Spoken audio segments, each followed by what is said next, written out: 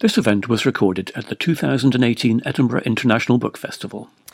I am here to introduce the wonderful Adam Kay.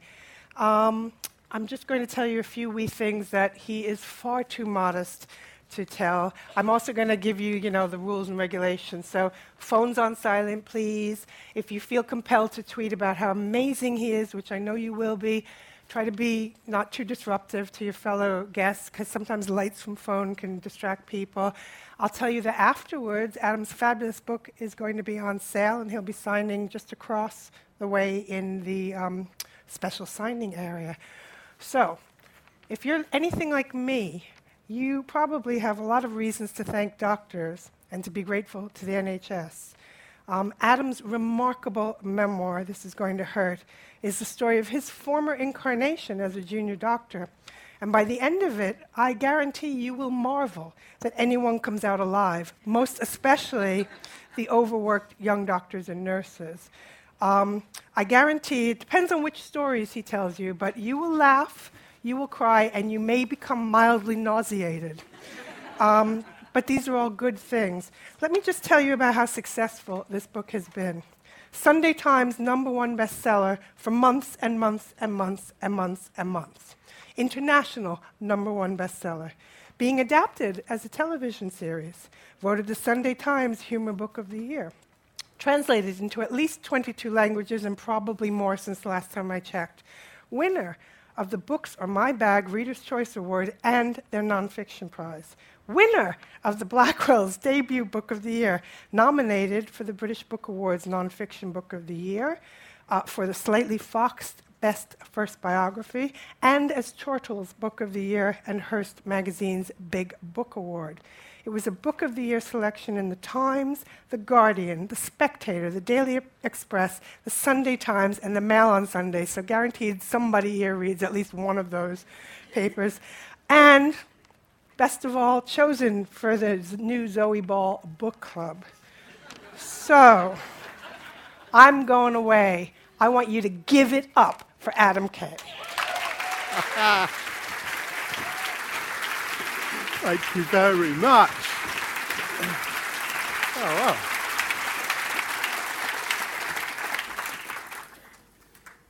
Good evening, Edinburgh. How are you? I'm fine, thanks. Manners cost nothing. The next hour's going to hurt. Audience of the material, great. It's a weird one, isn't it? I've been doing the Fringe for the last few years, and this is sort of like the Fringe with some sort of aging disorder, isn't it? But here we are. Anyway, win them round first. So I was going to. Has anyone read my book? Just have. Oh Christ! Well, it sucks for you because I'm just going to be reading it out for the next hour. I guess I have to talk around it a bit as well. So I didn't expect that I would ever have a book out, even though I was writing diaries the entire time that I was working as a doctor. In retrospect, I was writing diaries, I guess, as therapy. At the time, I was thought I was collating this sort of horrendous selection of anecdotes to upset my friends with at dinner parties. And they sort of, I eventually gave up medicine, so I've ruined the ending for the people who haven't read it. And forgot about them, and they were sat in the bottom of a filing cabinet. And then 2 years ago, down in England, the junior doctors came under attack from the government.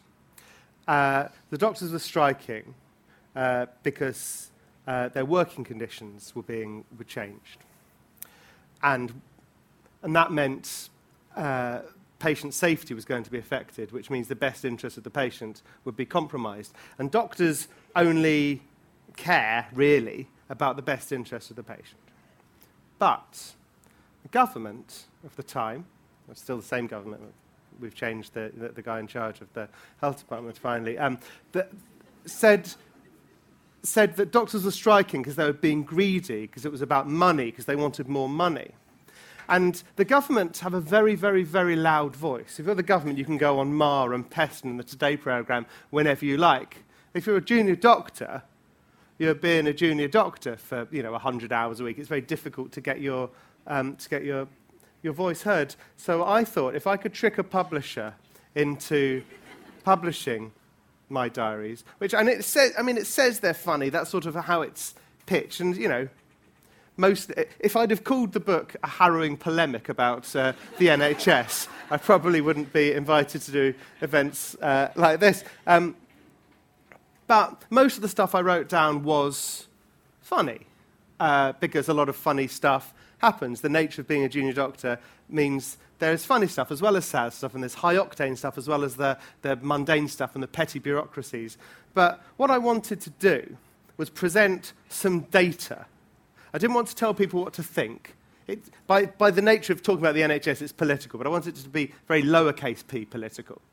I just wanted people to understand what it means to be, one junior doctor, so that next time it happens that the government, take their axe to junior doctors, you, the public, non-doctors, whatever non-doctors are called, patients, can weigh it up for yourselves rather than just hearing one side of the story. And so that's why the book came about. And I'm going to just read you some entries that I think you'll find particularly disgusting, because that will allow me to talk about the various grades of being a doctor, and hopefully talk around the subject of how it affects you as a person. And it's A-level results day today, isn't it? Down at, you've got your sort of you've got your whatever there are up here, ordinary wizarding levels, and so Twitter today was sort of full of people, and it reminded me that you make the decision to be a doctor ridiculously young. America does medicine almost completely wrong. It's a horrendous dystopian version of what healthcare should look like. But the one thing, to my mind, they get totally right is medicine is pretty much a postgraduate degree. So you're in your early 20s, you've got a bit of life experience, you've got some other degree, you take a look around you and think, do I now want to be a doctor? Whereas here, you decide when you choose your A-levels, because obviously medical schools want you to have certain A-levels, so you choose that when you're 16. And 16 is a very bad age to decide to do anything, let alone what you're going to have to do for the 40 years of your working life. And I guess the book ends because, and my career in medicine ends, because I wasn't emotionally equipped for the job. At no point in the process do they check in any way that you're up for the gig. All they do is check that you've got your A-levels. And there's more to being a doctor than just being good at physics. Obviously, it's a communication profession, probably more than anything else. If you want to be a train driver, they'll put you through psychometric testing. If you're in the States, you want to be an astronaut, they'll put you through psychometric testing. If you want to go on Love Island, they'll do that. But if you want to be a doctor, there's none of that. And all they do is they check you've got the A-levels, and then to filter it down, rather than anything sensible, they check that you've got a certain number of sort of extracurricular interests, which for some reason has always been the way they filter it down. So like I played the piano and I played the saxophone and I did reviews for the school magazine. And apparently that's a good way to tell if you're going to be a good doctor. And if you look at the Wikipedia entry of any famous doctor throughout history, it's always been the same. So here's one. He proved himself an accomplished rugby player in youth leagues. He excelled as a distance runner, and in his final year at school was vice-captain of the athletics team. And that's Harold Chipman, so it's potentially not a completely rock-solid system. In my book, I don't talk a whole lot about medical school because I was mindful I'd have to write a sequel if this one did well. So we'll gloss over that until next year. So you're spat out as a house officer, now called foundation doctor, which is it's the first rung of the ladder. It basically involves getting shouted at for 16 hours a day and being splashed with bodily fluids. Not even the fun kind. And working out where the level is. It's below that.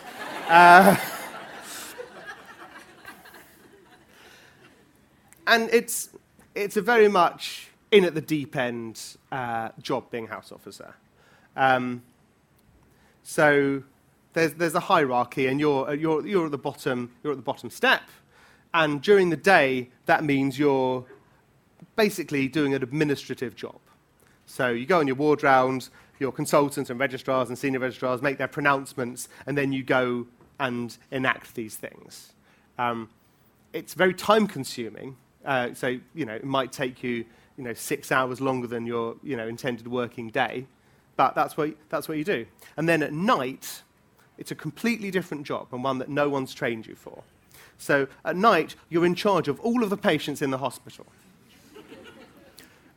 which is fine, you might think, because you're a doctor. But medical school doesn't teach you how to manage emergencies, really.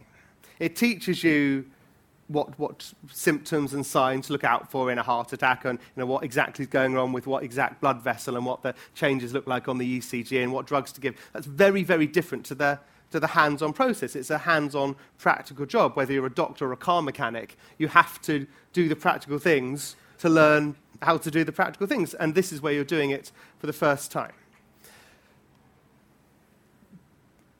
Your registrar and SHO are down in A&E seeing people who need to be admitted to the ward because they've had some sort of emergency. They've had a stroke or an epileptic fit or whatever. You're seeing people up on the wards who are having emergencies, but they are much more difficult because they're already on the wards, which means they've already got something wrong with them. So you're ending up with this build-your-own burger of symptoms on conditions, on diseases, and it's your person who's had a heart attack came in with pneumonia, and so you learn very quickly. And what should we start with? We'll start gently. On the 10th of September 2004, I noticed that every patient on the ward has a pulse of 60 beats per minute recorded in their chart, so I subtly inspect the healthcare assistant's measurement technique. He feels the patient's pulse, looks at his watch, and meticulously counts the number of seconds per minute.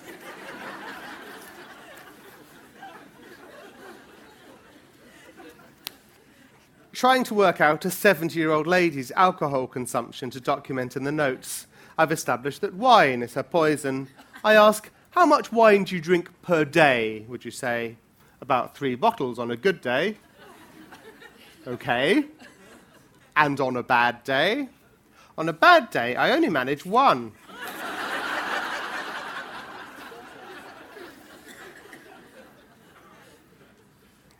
Putting the book together, I was extremely keen that junior doctors who read it would say, this is what my job is like. So they could pass it on to their friends and their family and say, this is a fair representation. For me, there was no point in doing it if it was just going to be a fictionalization, if it was just going to be a Holby City.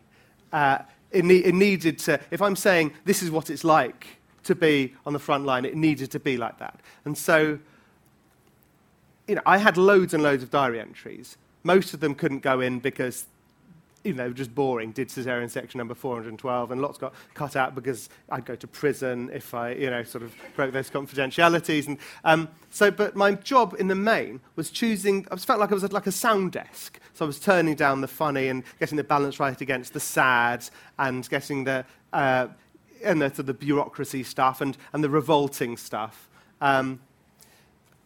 So I don't want you to buy a copy of my book and not know that I'd be doing a disservice if I didn't read you a repulsive story. That's basically what I'm saying, because some of the job is a... Saw my first degloving injury. Okay. There's lots of footnotes in the book, so I'll do your footnotes live. So, degloving is where the skin and associated blood vessels are torn from the underlying structures. Like if a motorcyclist flies off their bike and their hands drag along the ground, and degloving. Say what you see. Patient WM is 18 and was out celebrating with friends after receiving his A-level results, 3 Cs.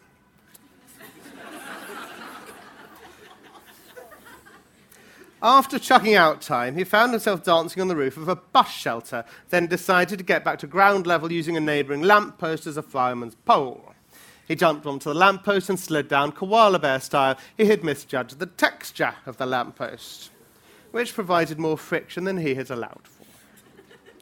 He therefore presented to A&E with severe grazing to both hands and to complete degloving of his penis. This is far and away the worst penis I have ever seen. And I have seen a lot of penises. Worthy of a rosette. If only there was a place to pin it. A couple of inches of urethra coated with a thin layer of bloody pulp, maybe 2 millimeters diameter in total. It brought to mind a remnant of spaghetti stuck to the bottom of the bowl by some tomato sauce.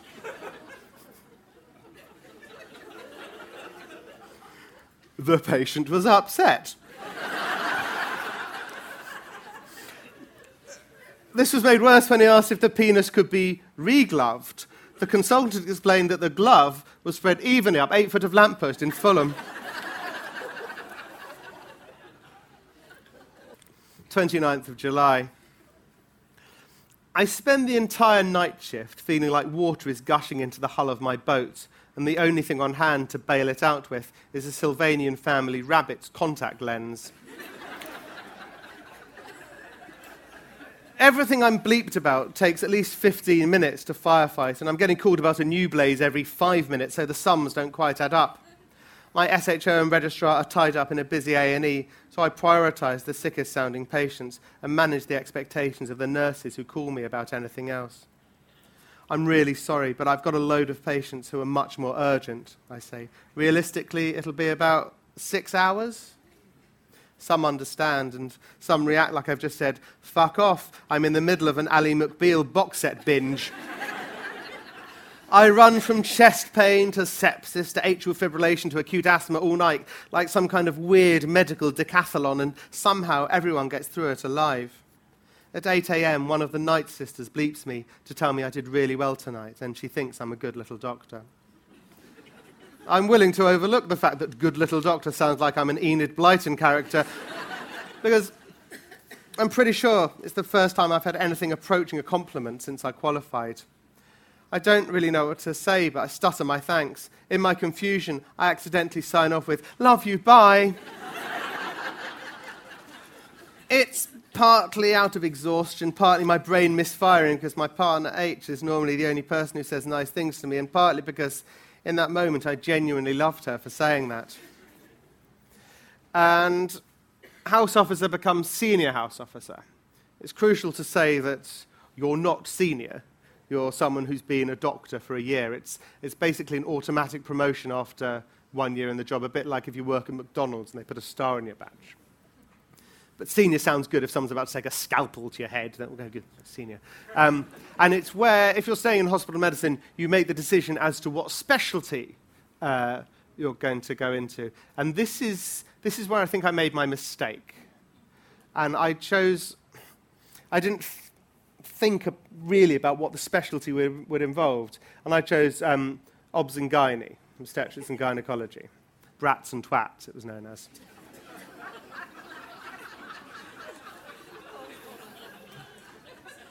Probably parts and labour is better for a posh Edinburgh audience, isn't it?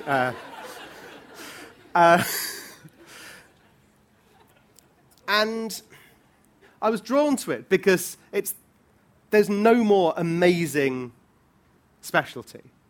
What a privilege to, be allowed to play that role in the lives of so many families. You literally end up with twice the number of patients you start with. which is a very good batting average. But what I hadn't quite realised is that the height of the highs is set off by the depth of the lows. And all I'd really seen of it was being a medical student, and I'd seen how amazing it was, and I was drawn to that. I had a very charismatic registrar teaching me, and who, very slightly unhelpfully in retrospect, explained that it's actually very easy on a practical level. So you have to learn how to do 4 things, basically, on labour ward. Caesarean section, we know that one, yeah. Ventouse extraction, which is the sort of mini Hoover to sort of suck a baby out. Forceps is salad tongs. This is not an exaggeration. This is literally the equipment involved. And the 4th thing is sewing it all up afterwards. There's slightly more to it in that the job is actually knowing when to do each of these tricks you've learned. Like sort of, we'll review the baby's heart rate in 50 minutes, half an hour, whatever. But I mean, it boils down to, on a practical level, quite an easy job, and you can get quite good quite quickly. So I became an obstetrician. And on the 19th of September 2005, I did my first ventouse delivery. I suddenly feel like an obstetrician. It's a pretty notional job title until you can, actually extract a baby. My registrar, Lily, talks me through it gently, but I do it all myself, and it feels great. Congratulations, you did amazingly well there, says Lily. Thank you, I reply, then realise she's actually talking to the mother.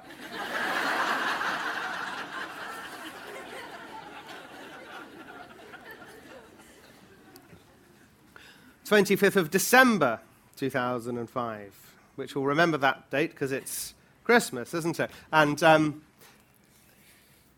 babies are as likely to be delivered on Christmas Day as on any other day. It's just how it works, really. Like Jesus, for example. And and I looked back through all of my diary entries, and of the 7 Christmases where I was a doctor, I managed to spend 1 Christmas with my family. So it wasn't all bad. 25th of December 2005. Good news, bad news. Good news, it's Christmas morning. Bad news, I have to work on labour ward. Worse news, my phone goes off. It's my registrar. I didn't set my alarm, and now they're wondering where the hell I am. Even worse news, I'm asleep in my car, and it takes me a while to establish where I am or why. Good news, it seems I fell asleep after my shift last night, and I'm already at work in the hospital car park.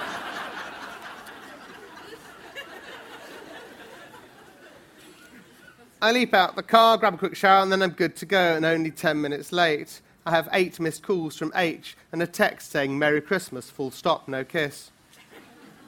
This year we're doing Christmas on my next day off, the 6th of January. Just think how reduced the crackers will be by then. The only positive I could find. So we know that doctors have a tough job and bad hours, but I think what people on the outside don't necessarily realise is the sort of the stuff that goes with it. So if it's 5 o'clock and your job says you're meant to go home at 5 o'clock, but someone starts bleeding to death, you stay and you sort them out. And you spend another 3 hours at work, and that's what you do. There's no choice there. If that's a choice for you, you'd have never applied to go to medical school in the first place, so stay and sort it out. And this is not a rare occurrence that you come home late. It's not a once-a-month thing. It's not even a once-a-week thing. It's a common thing. So you're always phoning someone, texting someone, saying, I'm sorry, I'm going to have to bail on drinks. I won't be able to come round for dinner. There's no slack in the system. There's no one who can come and take over. This is a system stretched to, a gossamer thin level. And so these friends, they'll invite you, they'll text you the next time, invite you to dinner. The 3rd time you've cancelled, you sort of fall off the list and your social circle contracts. And that's a sort of slow, insidious thing that I didn't even notice until it had happened. But you can see how it does, because your priority, your trump card, is always going to be keeping the people alive who you're being paid to keep alive, which is fair enough, and that's the nature of the job. 21st of July 2006, bleep to the gynae ward at 5 a.m. to write a discharge summary. On my way out, I noticed the light is on in patient CR's side room, so I put my head in to check if everything's okay. I admitted her from A&E last week with the suspicion of an ovarian mass and tense ascites. Ascites is the build-up of fluid within the abdominal cavity, and it's almost always very bad news. I've been on nights since and not caught up with what's happened, she tells me. Suspicion of an ovarian mass has become a diagnosis of ovarian cancer, has become confirmation of widespread metastases, has become talk of a few months left. When I saw her in A&E, despite obvious suspicions, I didn't say the word cancer. I was taught that if you say the word even in passing, it doesn't matter what else you say, you've basically said cancer, cancer, cancer for half an hour as far as the patient's concerned. And not that you'd ever want a patient to have cancer, of course, but I really, really didn't want her to. Friendly, funny, chatty, despite the litres of fluid in her abdomen splinting her breathing. We were like two long-lost pals, finding themselves next to each other at a bus stop and catching up on all our years apart. Her son has a place at medical school. Her daughter's at the same school my sister went to. She recognised my socks were Duchamp. I stuck in a drain to take off her fluid and admitted her to the ward for the day team to investigate. And now she's telling me what they found. She bursts into tears, and out come all the will-nevers, the crushing realisation that forever is just a word on the front of Valentine's cards. Her son will qualify from medical school, she won't be there. Her daughter will get married, she won't be able to help with the table plan or throw confetti. She will never meet her grandchildren. Her husband will never get over it. He doesn't even know how to work the thermostat. She laughs, so I laugh. I really don't know what to say. I want to lie and tell her everything's going to be fine, but we both know that it won't. I hug her. I've never hugged a patient before. In fact, I think I've only hugged a grand total of 5 people, and one of my parents isn't on that list, but I don't know what else to do. We talk about boring practical things, rational concerns, irrational concerns, and I can see from her eyes that it's helping her. It suddenly strikes me I'm almost certainly the first person she's opened up to about this, the only one she's been totally honest with. It's a strange privilege, an honour I didn't ask for. The other thing I realise is that none of her many, many concerns are about herself. It's all about the kids, her husband, her sister, her friends. Maybe that's the definition of a good person. We had a patient in obstetrics a couple of months ago who was diagnosed with metastatic breast cancer during pregnancy, and she was advised to deliver at 32 weeks so she could start treatment, but waited until 37 weeks to give her baby the absolute best possible chance. She died after a fortnight spent with her baby. Who knows whether starting treatment a month sooner would have made any difference? Probably not. And now I'm sitting with a woman who's asking me if she shouldn't have her ashes scattered on the Scilly Isles. It's her favourite spot, but she doesn't want it to be a sad place for her family once she's gone. The undiluted selflessness of someone fully aware what her absence will do to those she leaves behind. My bleep goes off. It's the morning SHO asking for handover. I've spent 2 hours in this room, the longest I've ever spent with a patient who wasn't under anaesthetic. On the way home, I phoned my mum to tell her I love her. So, and that's a big part of why the job's difficult. They teach you in physics at school that every action has an equal and opposite reaction. It's not equal, but it chips away, and just wish it's something that you get briefed about. The nature of the job, that more bad things happen than good. When I started medical school in 1998 at Imperial College at the University of London, it was the first year they taught communication skills as a subject. And which feels mad saying it now, but it had to be brought in at some point, and it turns out it was then. And that was one of the earliest universities to do it. And we would have to go to our lectures on that, and I would be on a surgical ward round, and I'll say to the consultant, I'm really sorry, I have to leave now to go over to the lecture theatre for communication skills. And these consultants would say, this is nonsense, you can't teach communication, you've either got it or you haven't. This sort of old-fashioned belief. And now, it's the cornerstone of medical teaching, and rightly, it's crucial. It's what being a doctor is.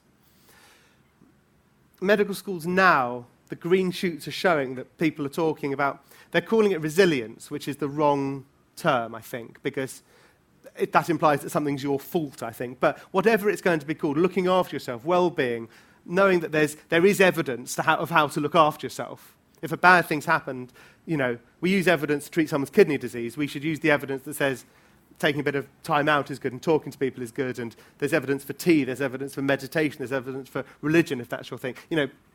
That's an important thing, because when that happens to you when you're in your early 20s, it's difficult, and that's one of the things I wanted the book to tell people about, I guess. Another weird thing that people don't necessarily realise is that junior doctors rotate hospitals once a year, and this is a really good idea in theory, so that you can become the best possible version of yourself. You learn from lots of different doctors in big hospitals and small hospitals, some that are experts in this, some are experts in that, and you become this sort of well-rounded, become your own expert. And you rotate once a year as a result around what's called the deanery, which is the academic area where you can be shuffled around. Problem is, so the deanery we're in at the moment is called Scotland. And you'll appreciate it's very difficult to find a flat that's handy for all of Scotland. So you find yourself once a year, unless you live in a vacuum, saying to your other half, do you mind if we move to Fife? We need to move another 200 miles away again. And then maybe that'll happen once, but eventually it stops happening, and relationships do fail because of the physical impossibility of just being moved somewhere. And doctors move on the same day of the year, which is known as Black Wednesday. 2nd of August 2006. It's Black Wednesday, and I've started at St Mary's. It's an established fact that death rates go up on Black Wednesday. Knowing this really takes the pressure off, so I'm not trying very hard.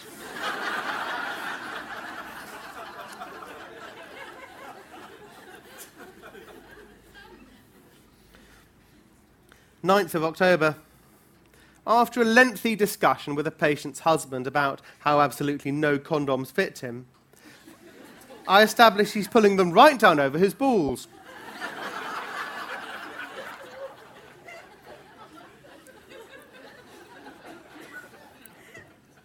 After senior house officer and a couple of years of doing that, you reach registrar level, which is basically the halfway mark to being a consultant. It's lot more responsibility. You're in charge of caesarean sections, various other things like that, and a bit of a pay rise, and I get to be called Mr. K rather than Dr. K, which made the previous decade of studying feel like a fucking waste of time.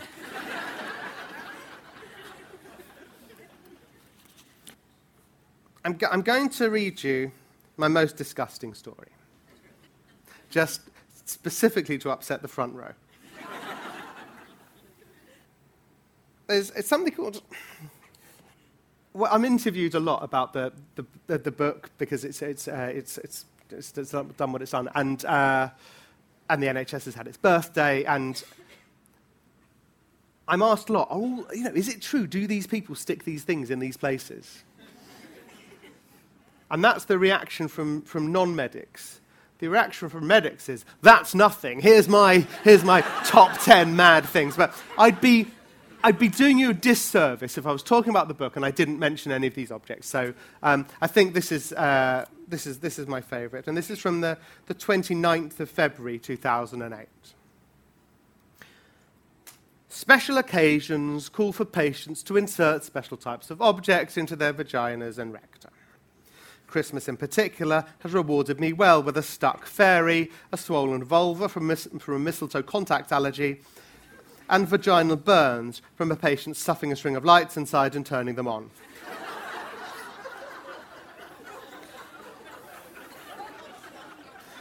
Bringing new meaning to the phrase, I put the Christmas lights up myself.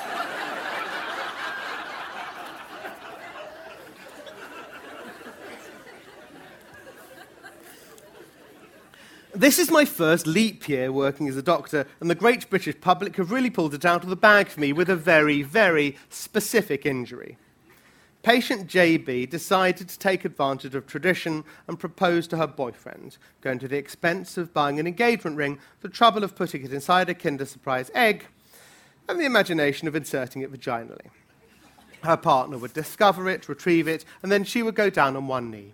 Equal parts unexpected, disgusting, and, I suppose, romantic? Unfortunately, which is a word that appears a lot in this book, unfortunately, he was unable to retrieve it as planned. It had rotated itself lengthwise, and no amount of sugarling from either of them would get this particular goose to lay its golden egg.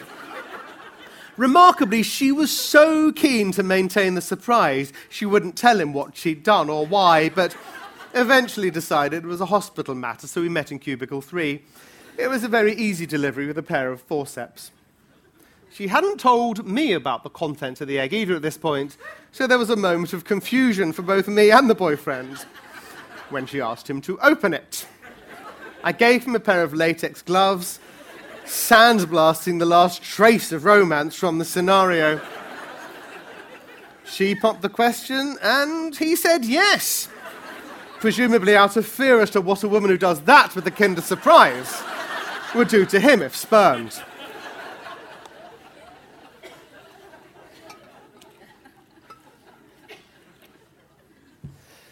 Which takes us to senior registrar, one click below consultant grade. And so that means that out of hours, so evenings, weekends and nights, I'll be the most senior person on the ground in the hospital. Again, massive pay rise. At this point, I earn so much, I can buy any sandwich without even looking at the price first. 25th of June, 2009. Down in A&E around 11 p.m. to review a patient and thumbing through Twitter while I work up the strength. There's a big news story breaking, but so far only TMZ have reported it. Oh, Christ, I gasp. Michael Jackson's dead. One of the nurses sighs and stands up. Which cubicle?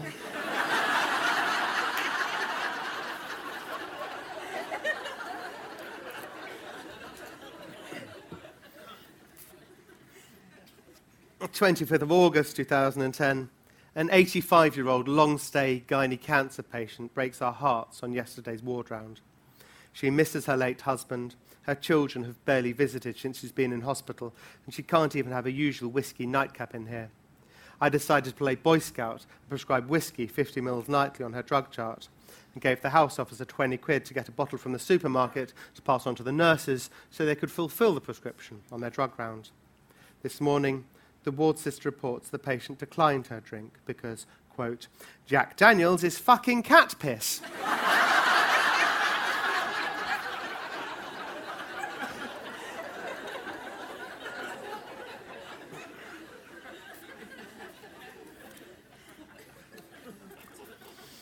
Second of December 2010. Spending my Sunday afternoon on labour ward with an excellent SHO. She asked me to review baby's heart tracing, and I agree with her assessment the patient needs an urgent caesarean section for fetal distress. They're a lovely couple, recently married. It's their first baby, and they understand the situation. The SHO asks if she can perform the caesarean while I assist, which is the standard way you train up. In theatre, the SHO goes through the layers: skin, fat, muscle, peritoneum 1, peritoneum 2, uterus. After the uterine incision, rather than amniotic fluid, blood comes out, a lot of blood. There's been an abruption, which means the placenta's come away. I stay calm and ask the SHO to deliver the baby. She says she can't, there's something in the way. I take over the operation, the placenta is in the way. The patient has an undiagnosed placenta previa. This should have been noticed on scan. She should never have been allowed to go into labour. I deliver the placenta, then deliver the baby. The baby is clearly dead. Paediatricians attempt resuscitation with no success. The patient's bleeding heavily from the uterus, 1 litre, 2 litres. My stitches have no effect, drugs have no effect. I call for the consultant to come in from home. The patient's now under general anaesthetic and receiving emergency blood transfusions. Her husband's been escorted out of theatre, blood loss 5 litres. I try a brace suture, which are big stitches to compress the uterus like a pair of braces. No luck. I'm squeezing the uterus as hard as I can with both hands. It's the only thing that stops the bleeding. The consultant arrives, attempts another brace suture. It doesn't work. I can see the panic in her eyes. The anaesthetist is telling us he can't get fluid into the patient fast enough to replace what she's losing, and we're risking organ damage. The consultant calls another colleague. He's not on duty, but he's the most experienced surgeon either of us can think of. We take it in turns squeezing the uterus until he arrives 20 minutes later. He performs a hysterectomy. The bleeding's finally under control, 12 litres. The patient goes to intensive care, and I'm warned to expect the worst. My consultant talks to the husband. I start to write up my operation notes, but instead just cry for an hour. That's the last diary entry that I made, and I must have read it out 300 times by now. It'll particularly get easier. Everyone at the hospital was very nice to me, very kind to me, explained it wasn't my fault. I did the right. Anyone at any level would have performed the same actions in that scenario and had the same eventual outcome. And the feeling is that you just have to somehow deal with it. But I didn't deal with it. In truth, probably couldn't deal with it. I wasn't convinced I wanted to be the kind of person who could just sort of compress these thoughts away and push them down. And people said to make me feel, better about it, it's one of these things that just happens. If you're the most senior obstetrician, every 5 or 6 years, you will have this kind of big disaster. It's nothing you've done wrong, it's part of the job. But I realized then that I couldn't deal with that ever happening to me ever again. And so I quit medicine. And a bad day at work for me now is, you don't laugh at my jokes, you don't buy the book afterwards. Stuff that literally doesn't matter at all. And it feels weird saying this because, it's been printed out 500,000 times and I go around, yabbering on about it. But at the time, I just didn't tell anyone what had happened. Other than the people who were on that ward at the time, no one knew why I left medicine. And, my parents obviously knew I'd left medicine, but didn't know why I'd left until September of last year when the hardback of that book came out. My new partner, James, my relationship during that book obviously ended. And I say new partner, we're married, we've been going out for best part of a decade. Didn't know why I'd left medicine until 2 years ago, this same festival at the Fringe, when I was reading out from my diary entries for the first time. And that's not healthy.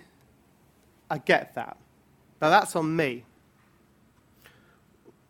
When the junior doctors were coming under fire, I realised something much more important. It's not healthy for the public.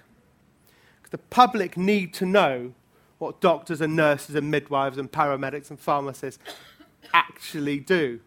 Every healthcare professional should be shouting out about the reality of their job so that next time the government lies that doctors are in it for the money, for the wrong reasons, the public can say, of course they're not Jeremy, of course they're not Matt, of course they're not whoever comes next. Why would anyone in their right mind be in that job for anything other than the right reasons? Because I wouldn't wish that job on anyone, and I personally, I couldn't do it when it actually came down to it. There was a guy called Roger Fisher, who I talk about at the end of the book, who was a professor of law at Harvard University. And he suggested back in the early 80s they should implant the American nuclear codes in the heart of a volunteer. And if the president wanted to push the button and kill hundreds of thousands of innocent people, then first of all, he himself would have to take a butcher's knife and dig it out of this volunteer's heart so he could see what death actually looks like firsthand, the implications of performing an abstract action, because no president, not even this guy, no president would do that if they had to do this first. And similarly, I think that every health secretary should have to do shifts with junior doctors, and they'll say that it happens, but it doesn't. So what happens is the chief executive takes a couple of ministers around the newest ward that's been polished up so it's shiny like a laboratory, and there's a couple of the least ill-looking patients in there. That is not what being a junior doctor looks like, because being a junior doctor means palliating a cancer patient in their final days, and being a junior doctor means amputating the limb of a teenage trauma victim. And being a junior doctor means delivering a dead baby. So I defy any human being with a beating heart to know what the job actually is and then question a doctor's motivation. They'd be fucking applauding them, and they'd be proud of them, and they'd be humbled by them, and they'd be eternally grateful for everything they do. So comes back to the thing I was saying at the start. I'm just providing you with a bit more data so that next time when it happens and you're hearing all the governments making their noise, you've got a bit of the other side of the story. And to support junior doctors, all you need to do, you don't need to wear a badge on your jacket, you don't need to honk your horn past a picket line, you just need to be part of the conversation. And when someone says, oh, doctors, they're just moaning, aren't they, just in it for the money, then, you can join in the conversation if you want to. I suspect this is now the point where I have to do the question-y bit, and I realise I've gone slightly off-piste and made it moderately difficult to segue into questions. But I'm glad I've said that. So there.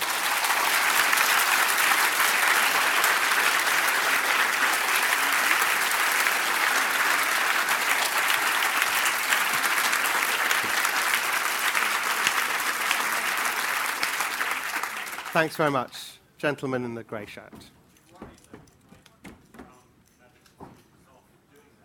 I'll repeat the questions. It's fine. Don't. You can do your sprinting. It's good. So the question was: do I worry that I might be putting medical students off doing medicine? No. I think that this book should be a set text for people who want to do medicine. I say that not just for financial reasons. But if that's going to put you off, you shouldn't be doing medicine. I think it's a job you need to go into with both your eyes wide open. And the crucial thing is, medicine is 1,000 different subjects. You can be an epidemiologist, you can be a public health expert, you can be an occupational physician, as well as right on the other side, at the sharp end, in the A&E side, in the obstetric side. I talk about the sine wave. There are jobs with flatter sine waves. I suspect if I knew more about how bad got, I'd have chosen a flatter sine wave, be a dermatologist. We called it Derma Holiday when I was at medical school. But, you're never going to have the thrilling highs that make you think, oh, thank God I'm here. But at the same time, there's no branch of medicine where, the bad things don't happen. If you're a dermatologist, you can send someone home and say that's it's just a mole and you've sent them home with a basal cell carcinoma, you've killed your patient. But it's just... I think people need to think about, A, that side of things, and B, we need to be open and honest about the fact that doctors are human beings.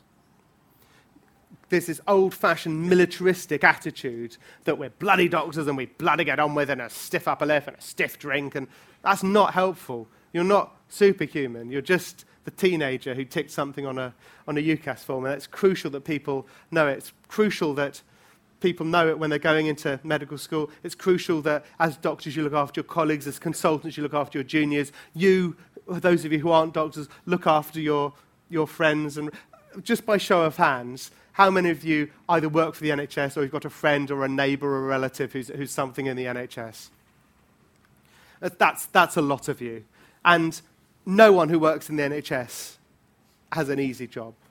And they all need someone to come back to who can ask the question, how was your day? And eventually, if you ask it enough, they can open up to, because that will stop doctors burning out. There's a real crisis in recruitment and retention, and part of the problem is this side of things. So, yes, that book could put people off doing medicine, but I guess a lot of messages from medical students saying it's strengthened their resolve, and it's written out, it's too late. Genie's out. This gentleman there, and then we'll come to that. What happened with the guy's degloved penis? That's a very good question. They will have reconstructed something that, in a dark enough room, if you squint, would look a bit like a penis. But if you think of the two functions a penis might have, it's sort of... mostly excretion. And also it'd be they're like wine boxes where there's like a spigot tap, so one of those at the end. There was a gentleman at the back. First of all, thank you very much for everything that you've done. Very kind. I'm wondering what kind of reaction you've had from your ex-colleagues, the BNA, or some random person called Jeremy. So what feedback have I had? It's interesting being an author in 2018 because everyone can get in touch with you. I presume sort of 30, 40, 50 years ago, it was involved writing to a publisher and never hearing back. Now, I can be emailed, I can, message on a Facebook group or on the Facebook page or Twitter and whatever, messages through a website. So I get, it's somewhere between 50 and 100 messages a day. And a lot of them are from doctors. And almost all are saying, this is a good thing, and thank you, and this is something that I can show people to say this is what my job is like. I've had a lot of very distressing messages, a lot of the time from people saying this is the first time I've told anyone this but. And everyone has got, there will be doctors in the room, I won't embarrass you by asking who you are, but when I read that last story, every doctor in the room will have remembered their version of that, because we've all got them. And these are people who've often retired, people who've been in the game for a very long time, saying that I'm sort of become an agony aunt, but I'm hopefully teaching people it's okay to not be okay, it's okay to say these things, it's okay to acknowledge that you are just a human being who can make mistakes, who can get sick, who can get sad. So that's a lot of what my correspondence is like from doctors. I've had a small amount of hate, which I think is par for the course if you're, if you put yourself out there. And the majority of the hate has been from doctors. It's only been a dozen messages or so, but it's generally saying, man up, histrionic. And I think that doesn't put me off, because I think that just exemplifies that is a problem amongst a certain type of doctor. Have I had any feedback from Jeremy Hunt? Yes. We do, after any event like this, and I pootle around doing these events, there'll be a signing, and people often generously say, would you mind also signing one for? And I had, as soon as the book came out, a couple of dozen people say, would you mind also signing one for Jeremy Hunt? Which I did gladly. And then eventually a message came through, this time to the publisher, from Jeremy Hunt, saying, and I'm paraphrasing slightly, if you come and meet me, will people stop sending me this fucking book?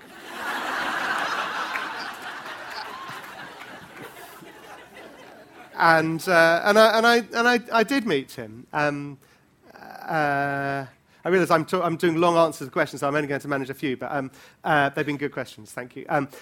So I met him, went to Richmond House at the Department of Health, and he had about a 40-minute chat, and he started off very oily and political, and he's got great answers. He's a very clever man. Very, very clever. And he had all the right answers. But I had so many questions I wanted to ask him. I had 8 years' worth of questions.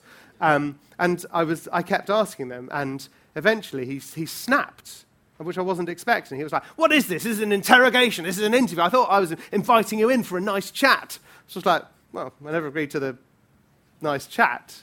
And then from the rest of it, it was like when you're in trouble with your other half, and all you get back in reply is yes, no, yes, no. And eventually, an aide opened the door and was like, "Mr. Hunt," he'd somehow signalled to be rescued, and there was a very bad atmosphere. You don't like having this sort of grotty atmosphere. So I said, "I'm really sorry if I came across nicer on paper than I do in real life." And he said, "Oh no, I think you've been quite consistent."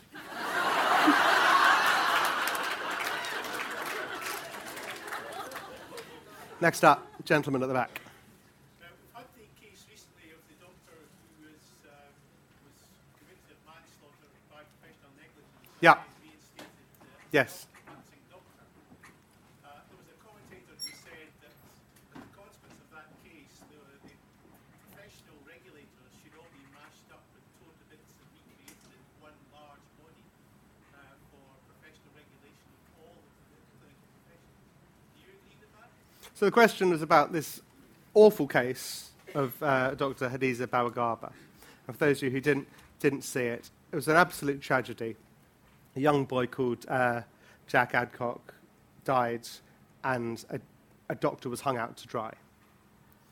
This was a doctor who had only just started in the job, who was carrying multiple bleeps, doing multiple people's jobs, was stretched well beyond what could be expected of any individual. And on one level, failed the patient because this patient tragically died. But on the other hand, was only put in a position she was unable to do her job because there was absolute inadequate resourcing. It was an unsafe situation. And the response was not to say, this must never happen again, we can never have an understaffed ward. It was to say, this doctor, and I think there was sexism involved, and I think there was racism involved. I strongly suspect if it was someone who looked and sounded like me, it wouldn't have resulted with the GMC trying to strike them off and succeeding in striking them off.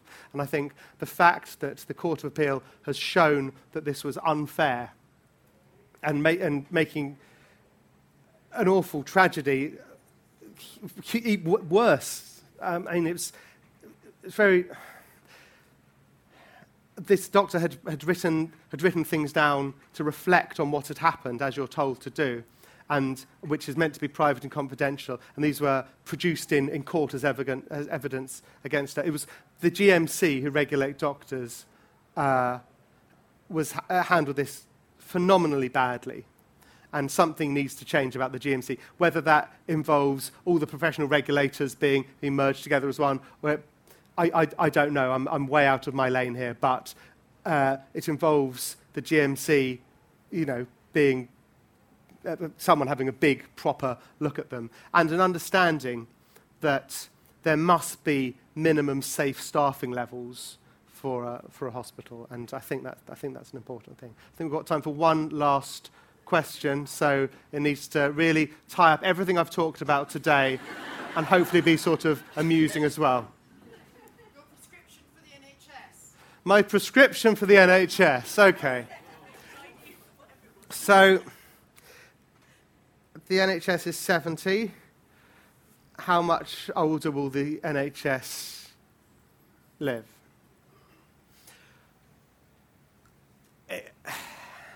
It comes down to money. And it just does come down to money. When I left medicine, no one left medicine. I was this glitch in the matrix. And now I can't look on social media without seeing brilliant doctors who are leaving the profession. It's a profession in crisis. It's a very different place. And what's changed in the last 10 years? Health tourism. That's not the answer. They will tell you health tourism is this great big thing. It's not. 1/3 of 1% of the NHS budget goes on what's so-called health tourism. You could get rid of all of that, wouldn't make any difference. New expensive medicines. Yes, but not compared to 10 years ago. Compared to Nye Bevan, yes, but there's not much of that. What else do people say? The population's getting older. Yes, but how much older? What's changed in life expectancy in the last decade? A fortnight? I mean, the thing that's changed is money. Historically, the NHS had what's known as health inflation, the amount it costs year on year to provide the same service, tread water. Health inflation was about 3%. It got 3% more in real terms. Over the last 8 years, it got 1%. Independent think tanks of all political colours have said it now needs 4%. It got less than 4% in this Brexit dividend. Mark my words, Brexit is a disaster for the NHS. Whatever you think about Brexit for all sorts of other reasons, Brexit is a disaster for the NHS in terms of the people who work there. A lot of them come from Europe, and a lot of them are going back to Europe. It's not helping. It needs more money. It's had 8 years of underfunding. It is fit for purpose. Of course, there are a million different efficiencies that can be, different things you can do to help it. But without properly investing, then it can't function. So what we need to do as a country is have a big grown-up discussion. The discussion goes like this. What do we want the NHS to provide, and how do we want to pay for it? if we want the NHS to provide everything, unrationed, and not sort of knocking the corners off and provide us, and I really hope that's what we want to do, then I think the NHS, can be funded. We're a rich country. We can afford this. It's malicious when they say we can't afford it. We can. We can afford to spend 200 billion quid on, exploding submarines, and we can spend £1 billion on bribing the DUP, and we can spend however much it is, 20 billion quid making it 50 minutes to go to Birmingham from London, 50 minutes far. We can afford this. We're the 6th richest country in the world. We can afford to do it if we want. Or we say we're paying enough, we don't want to do it, and then we work out where the shortfall comes and who pays for it. So I hope that we choose the former. I'm not convinced we will, but at the moment it's the most marvellous institution. I'm very proud to have worked for it when I did, and I'm very proud to be still banging the gong for junior doctors, and I'm very grateful and humbled that so many of you have come out today to hear me talking about it. So thank you very much.